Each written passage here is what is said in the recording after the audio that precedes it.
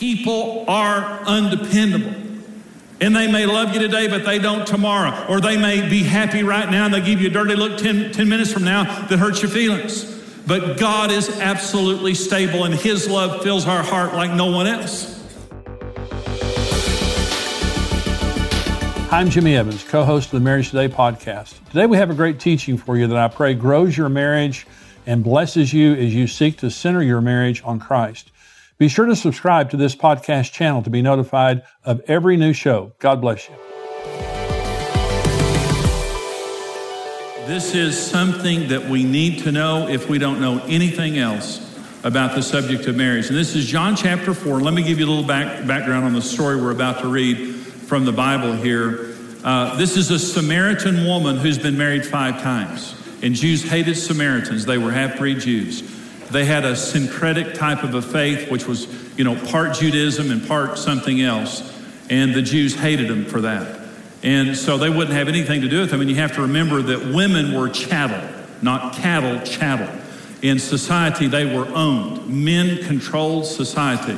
So a woman was lower than a man, and a Samaritan was hated by the Jews. So Jesus, a Jewish man, is about to walk up and talk to a Samaritan woman, which was highly unusual, especially because she was an outcast in her community. She had been married 5 times, and now she was living she was cohabiting. She was shacking up with a guy. And so a lot of times we read this story in different contexts, but I want you to read it in the context of marriage. Jesus knows this woman is desperately hurting in the area of her relationships and her marriages, and He's walking up to give her the answer. The answer. And it's not difficult. It's not complicated. And that's what I love about God. I'm thankful that the answer is not difficult or complicated. We can find the answers that we're looking for in life from God, and they're simple in Him. And they're profound because they deal with all of our issues of life, but they're simple. They're free. They're something that all of us can have, no matter where we've been. Aren't you thankful that our God loves people who are broken? And that He seeks them out? Jesus sought this woman out. So here's the story, verse 5, John chapter 4. He came to a city of Samaria, which is called Sychar, near the plot of ground that Jacob gave to his son Joseph. Jacob's well was there. Jesus, therefore, being wearied from his journey, sat thus by the well. It was about the 6th hour, that's noon. A woman of Samaria came to draw water. Jesus said to her, "Give me a drink." For his disciples had gone away into the city to buy food. The woman of Samaria said to him, "How is it that you, being a Jew, ask a drink from me, a Samaritan woman? For Jews have no dealings with Samaritans."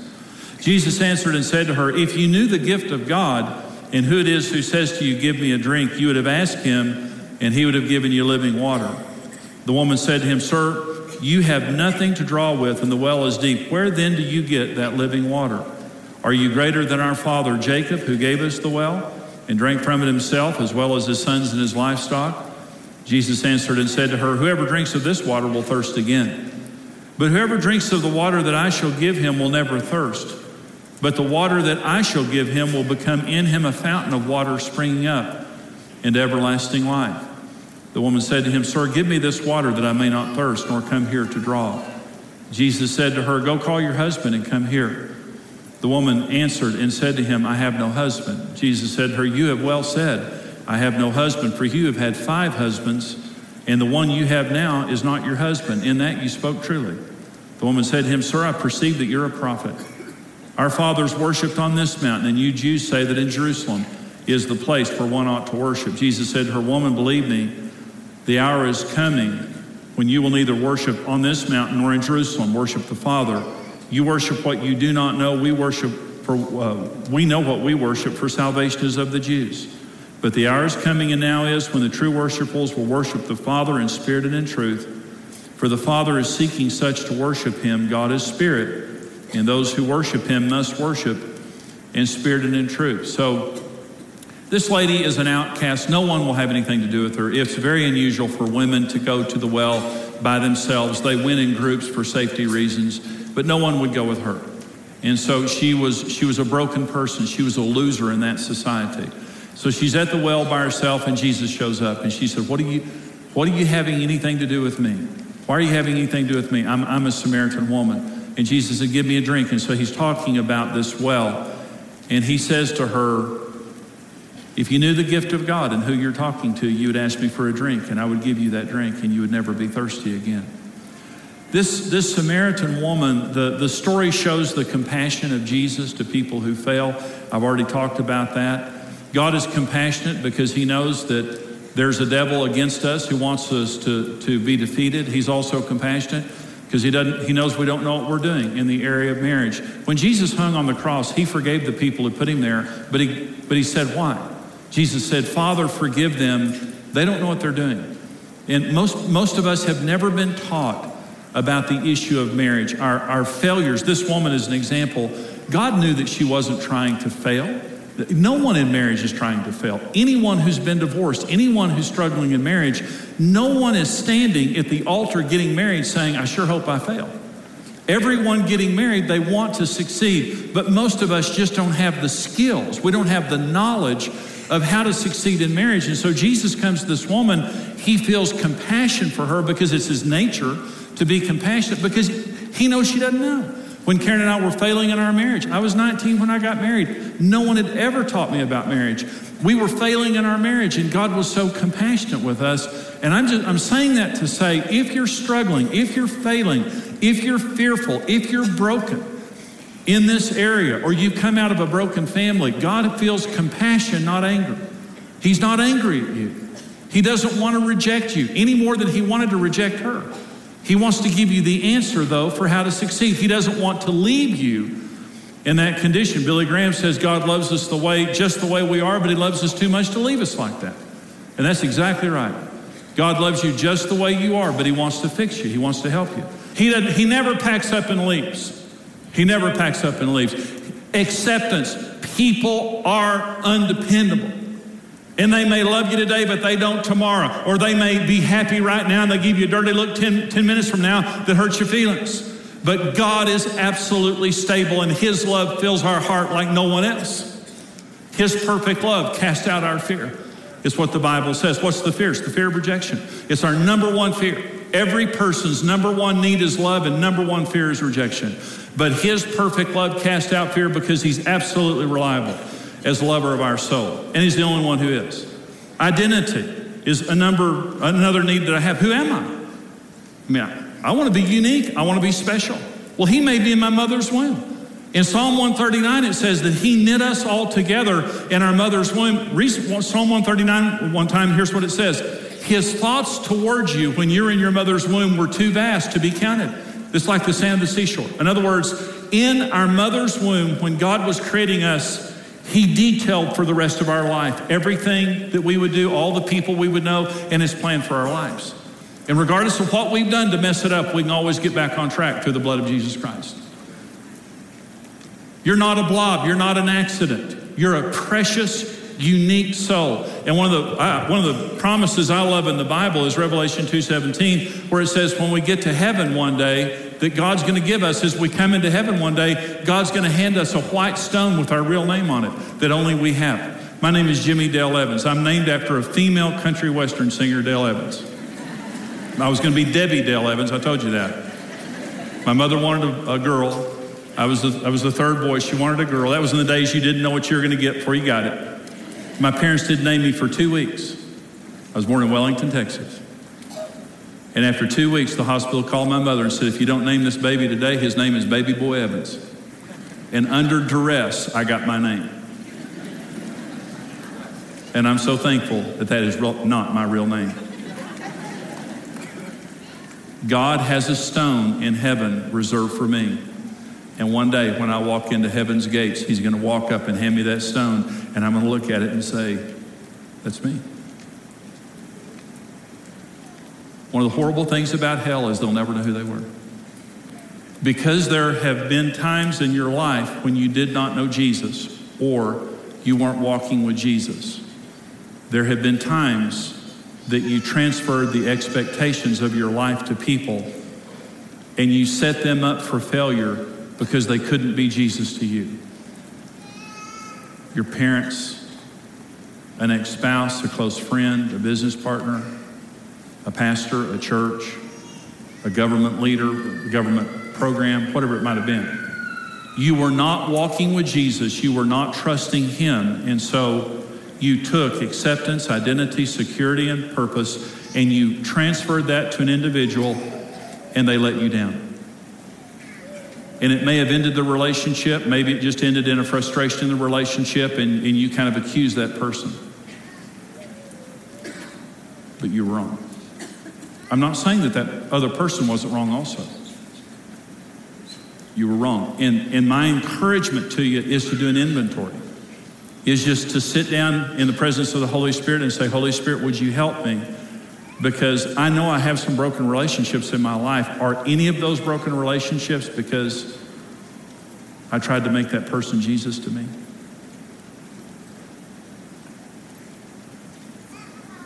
And gently and graciously, God will help you to deal with that. And the purpose isn't condemnation to drag you into your past. The purpose is just simply to say, maybe they weren't as bad as I thought they were. And maybe I was a part of the problem. I've done it. I did it to Karen.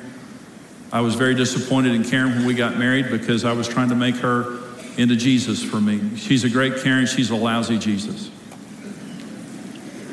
I'm a good Jimmy. I'm a lousy Jesus. There's only one good Jesus, and his name is Jesus.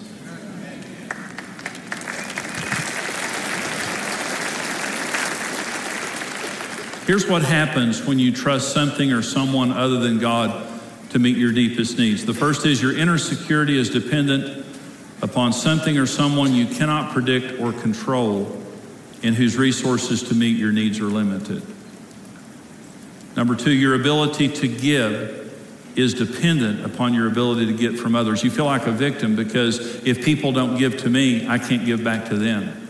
And if I'm in relationship to Jesus, I can give to anybody at any time because God is a full source at all times in our lives. Number three, your life is filled with an atmosphere of disappointment and frustration. People have let you down and you show it wherever you go. Number four, your unrealistic expectation of others creates a negative atmosphere of tension in your relationship, if not a compelling force field of pressure which drives people away. People who are overly dependent upon us are unattractive to us. When men and women are asked, what do you find attractive in the opposite sex? Both of us say confidence. I want a confident person to relate to. Why? Because confident people are givers, and people who are not are takers. And there are people who are too needy. And let me tell you a healthy statement and an unhealthy statement. Here's a healthy statement. I love you, and life is wonderful with you, but it's possible without you. I love you, and life is wonderful with you, and I don't want to lose our relationship. But if something happens, I can go on because of God. Here's an unhealthy statement. I can't live without you. I can't go on without you. Please. And you see people who they don't have a relationship with Jesus. They don't have that source in their life. And so because they don't have Jesus, they depend on people. And when they lose that relationship, I can't go on. I can't live without you. Yes, I can. Because of Jesus, I can. Because of Jesus. I don't want to lose important relationships, but people die. And people can't be there at all times. The best person can't. But if I have Jesus, I can live a happy, fulfilled life regardless of what people do. Here's what the Bible says about trusting someone other than God to meet your deepest needs. Proverbs 28:26 says, he who trusts in his own heart is a fool. We can't meet our own needs. Can't be done. Jeremiah 17:5, cursed is the man who trusts in mankind and makes flesh his strength. And this doesn't say we shouldn't trust people. It's saying when you trust in people more than you trust in God, you're going to live a painful life. Proverbs 11:28, he who trusts in his riches will fall. You know, when you try to put money in God's place and make that your security, it just simply doesn't work. When we trust Jesus in a personal daily relationship, there's two important things that happen. The first is he heals our hurts. When we come to Jesus and we trust in him, all of us have hurts from our past. Every person does. The Samaritan woman was devastated with the pain of her past. When I married Karen, she had the lowest self-esteem of any person I've ever met, without a doubt. And Karen was saved before me, and I got saved the week before we got married. And this is a true statement. I have never known a day in our marriage in over 39 years that Karen Evans didn't wake up and read her Bible. Never. Psalm 107:20 says that God sent his word to heal us and to deliver us from all of our destructions. Karen was devastated emotionally. And I couldn't help her. I mean, I said everything I knew how to say. I tried to help her. I just couldn't help her. But God healed my wife. God healed me. Hebrews 4 says the word of God is living and active and sharper than any two-edged sword and can divide asunder between the thought and intention of the heart, the bone and the marrow. In other words, where no human being can go, God's word can go. And it's a two-edged sword because one edge slays the enemies of our hearts, and the other edge is a scalpel that heals those words and thoughts and memories that torment us. So here, let me say this to you. Okay. It doesn't matter if you love Jesus. It doesn't matter. It doesn't matter if you believe in Jesus. It may eternally, but for this sake, it doesn't matter. Do you trust Jesus? I did a funeral for a man who committed suicide. And I talked to this man before he committed suicide, and I would talk to him about the Lord. And every time I talked to him about the Lord, he would cry. And every time I told him what he needed to do, he wouldn't do it. He lived in constant fear. And the family asked me to do his funeral. And I stood at his funeral. And here's what I said about that man. He loved the Lord. He just didn't trust him. And every one of his family knew it was a true statement. He loved the Lord. He'd cry about Jesus. He believed in Jesus. But he doesn't trust him. Here's my question to you. I want you to listen to what I'm saying. When you have a problem, where do you go first? A friend? The web? A credit card? A store? Internally, worry, fear. Where do you go first? Doesn't matter if you love Jesus. It doesn't matter if you believe in Jesus. Do you trust him? Do you trust him with your finances? Do you trust him with your children? Do you trust him with your relationships? Do you trust him with your life? Do you trust him for miracles? Do you trust him to come through and change things? When Karen and I wake up every morning, and we did this wrong, and we almost divorced. So we're not better than anybody. We're not special. But what we learned is the most important issue in our marriage is a personal relationship with Jesus Christ. It's the most important thing. So when I wake up in the morning and when Karen wakes up in the morning, we both have different places in the house where we go, and we have our quiet time, which means we read our Bible, I journal, I read my Bible, and I pray. And it's not a religious experience. I don't pray just to pray. I don't read my Bible just to read my Bible. I need God. I need him to encourage me. I need him to heal me. I've got fears. I've got problems. I've got needs. I've got anxieties every single day, every day. It doesn't matter how long I've known Jesus. Every day I've got issues that only God can solve. I don't go to a person first thing in the morning. I don't go to the web first thing in the morning. I don't buy something early in the morning to make me feel better. I go to Jesus, and it changes every relationship in my life. Every relationship in my life. Once God heals us, but the second thing he does is he fills us. He fills us. Jesus said, lady, if you would ask me for a drink, I'd give you water and you'd never thirst again. I wonder what kind of a wife she would be full of the Holy Spirit rather than needy. What kind of a husband would we be if we were full of the Holy Spirit rather than being needy? Galatians 5 says the fruit of the Spirit, at least these are all relational qualities, 9 relational qualities that the Holy Spirit gives for free to anybody who will ask. Love, that means real love, God's love. Joy, peace, patience, kindness, goodness, faithfulness, gentleness, and self-control. The 9 virtues of the Holy Spirit that when we wake up in the morning and we say, God, I need you. I'm going to be relating to people all day long, and there's several I want to kill. I want to strangle them today Could I have permission? It happened in the Bible. Could I do it? And God says no. So I'm going to fill you with my Holy Spirit, and you won't want to kill him. You'll love him. Okay. When I wake up and I have been with God, I'm a different husband than if I haven't. Sometimes Karen will say to me when I'm not having one of my better days, "Did you pray this morning?" And most of the time I didn't, but I won't admit it because I don't want her to know she's right. Because she's right too much.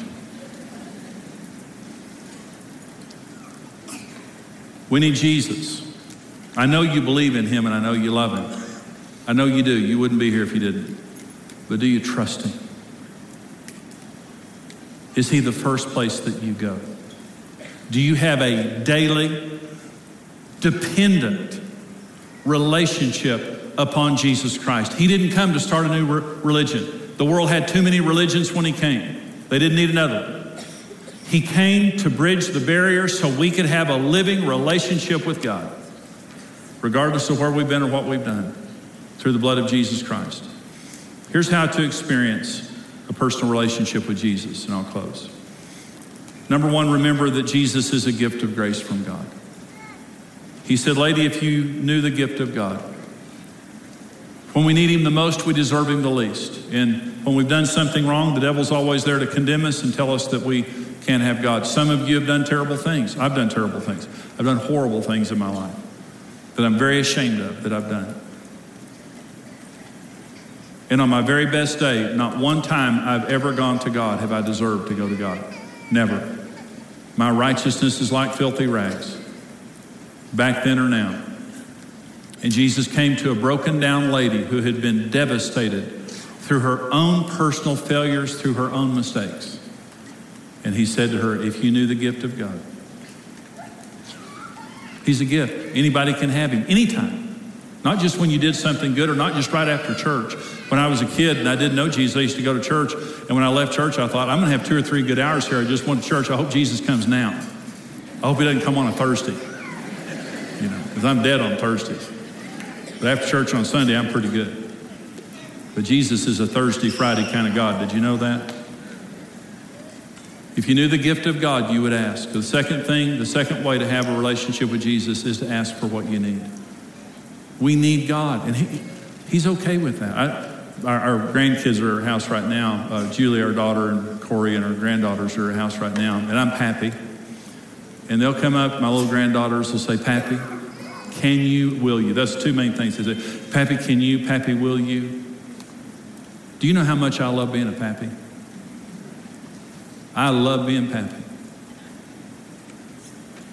And I love for my grandchildren to depend on me because it gives me the opportunity to be Pappy. Did you know God loves being your daddy? But he never gets to be if you don't need him. When we don't pray, basically what we're saying is I don't need you right now. When we do. But when we pray, Jesus said, if you knew the gift of God, you would ask and he would give it to you. Why does God give it to you? He loves being a daddy. He loves providing. He loves protecting. He loves doing all the things that a good daddy does. And when we pray, I really believe this after knowing God for 39 years. When we pray, I just think that the Lord, his heart is, thank you for letting me be your daddy today. It brings me so much joy just to be your daddy. And I know you need me, and I know you're hurting, and I know you're incapable of certain. That's great. It's like my little grandkids. I love the things that make them need me because I love being their pappy, and I love being my kid's dad. Ask what you need. Come boldly before the throne of grace. And the third thing is have faith in God's love and faithfulness. He said, I'd given it to you. If you knew the gift of God and who it is that you're talking to, you would have asked and he'd have given you living water and you never thirst again. God loves you and he died on the cross for you and he paid for your sins. And by his grace, not only can you know him as your personal Lord and Savior, but you can have a daily dependent relationship with him, and it is the secret of success in every area of life, especially in the area of marriage. And all of us have made mistakes. You may have gone through a marriage or 2 or 8, because you didn't know this. You may be frustrated in your marriage right now because you didn't know this. You may be fearful of marriage. You may be single or divorced and you're fearful of marriage because you didn't know this. But now you know this. And what I'm saying is people are imperfect. They cannot be Jesus to us, though they have an important place in our lives. But through a relationship with Jesus, we can succeed because it is the most important issue in marriage.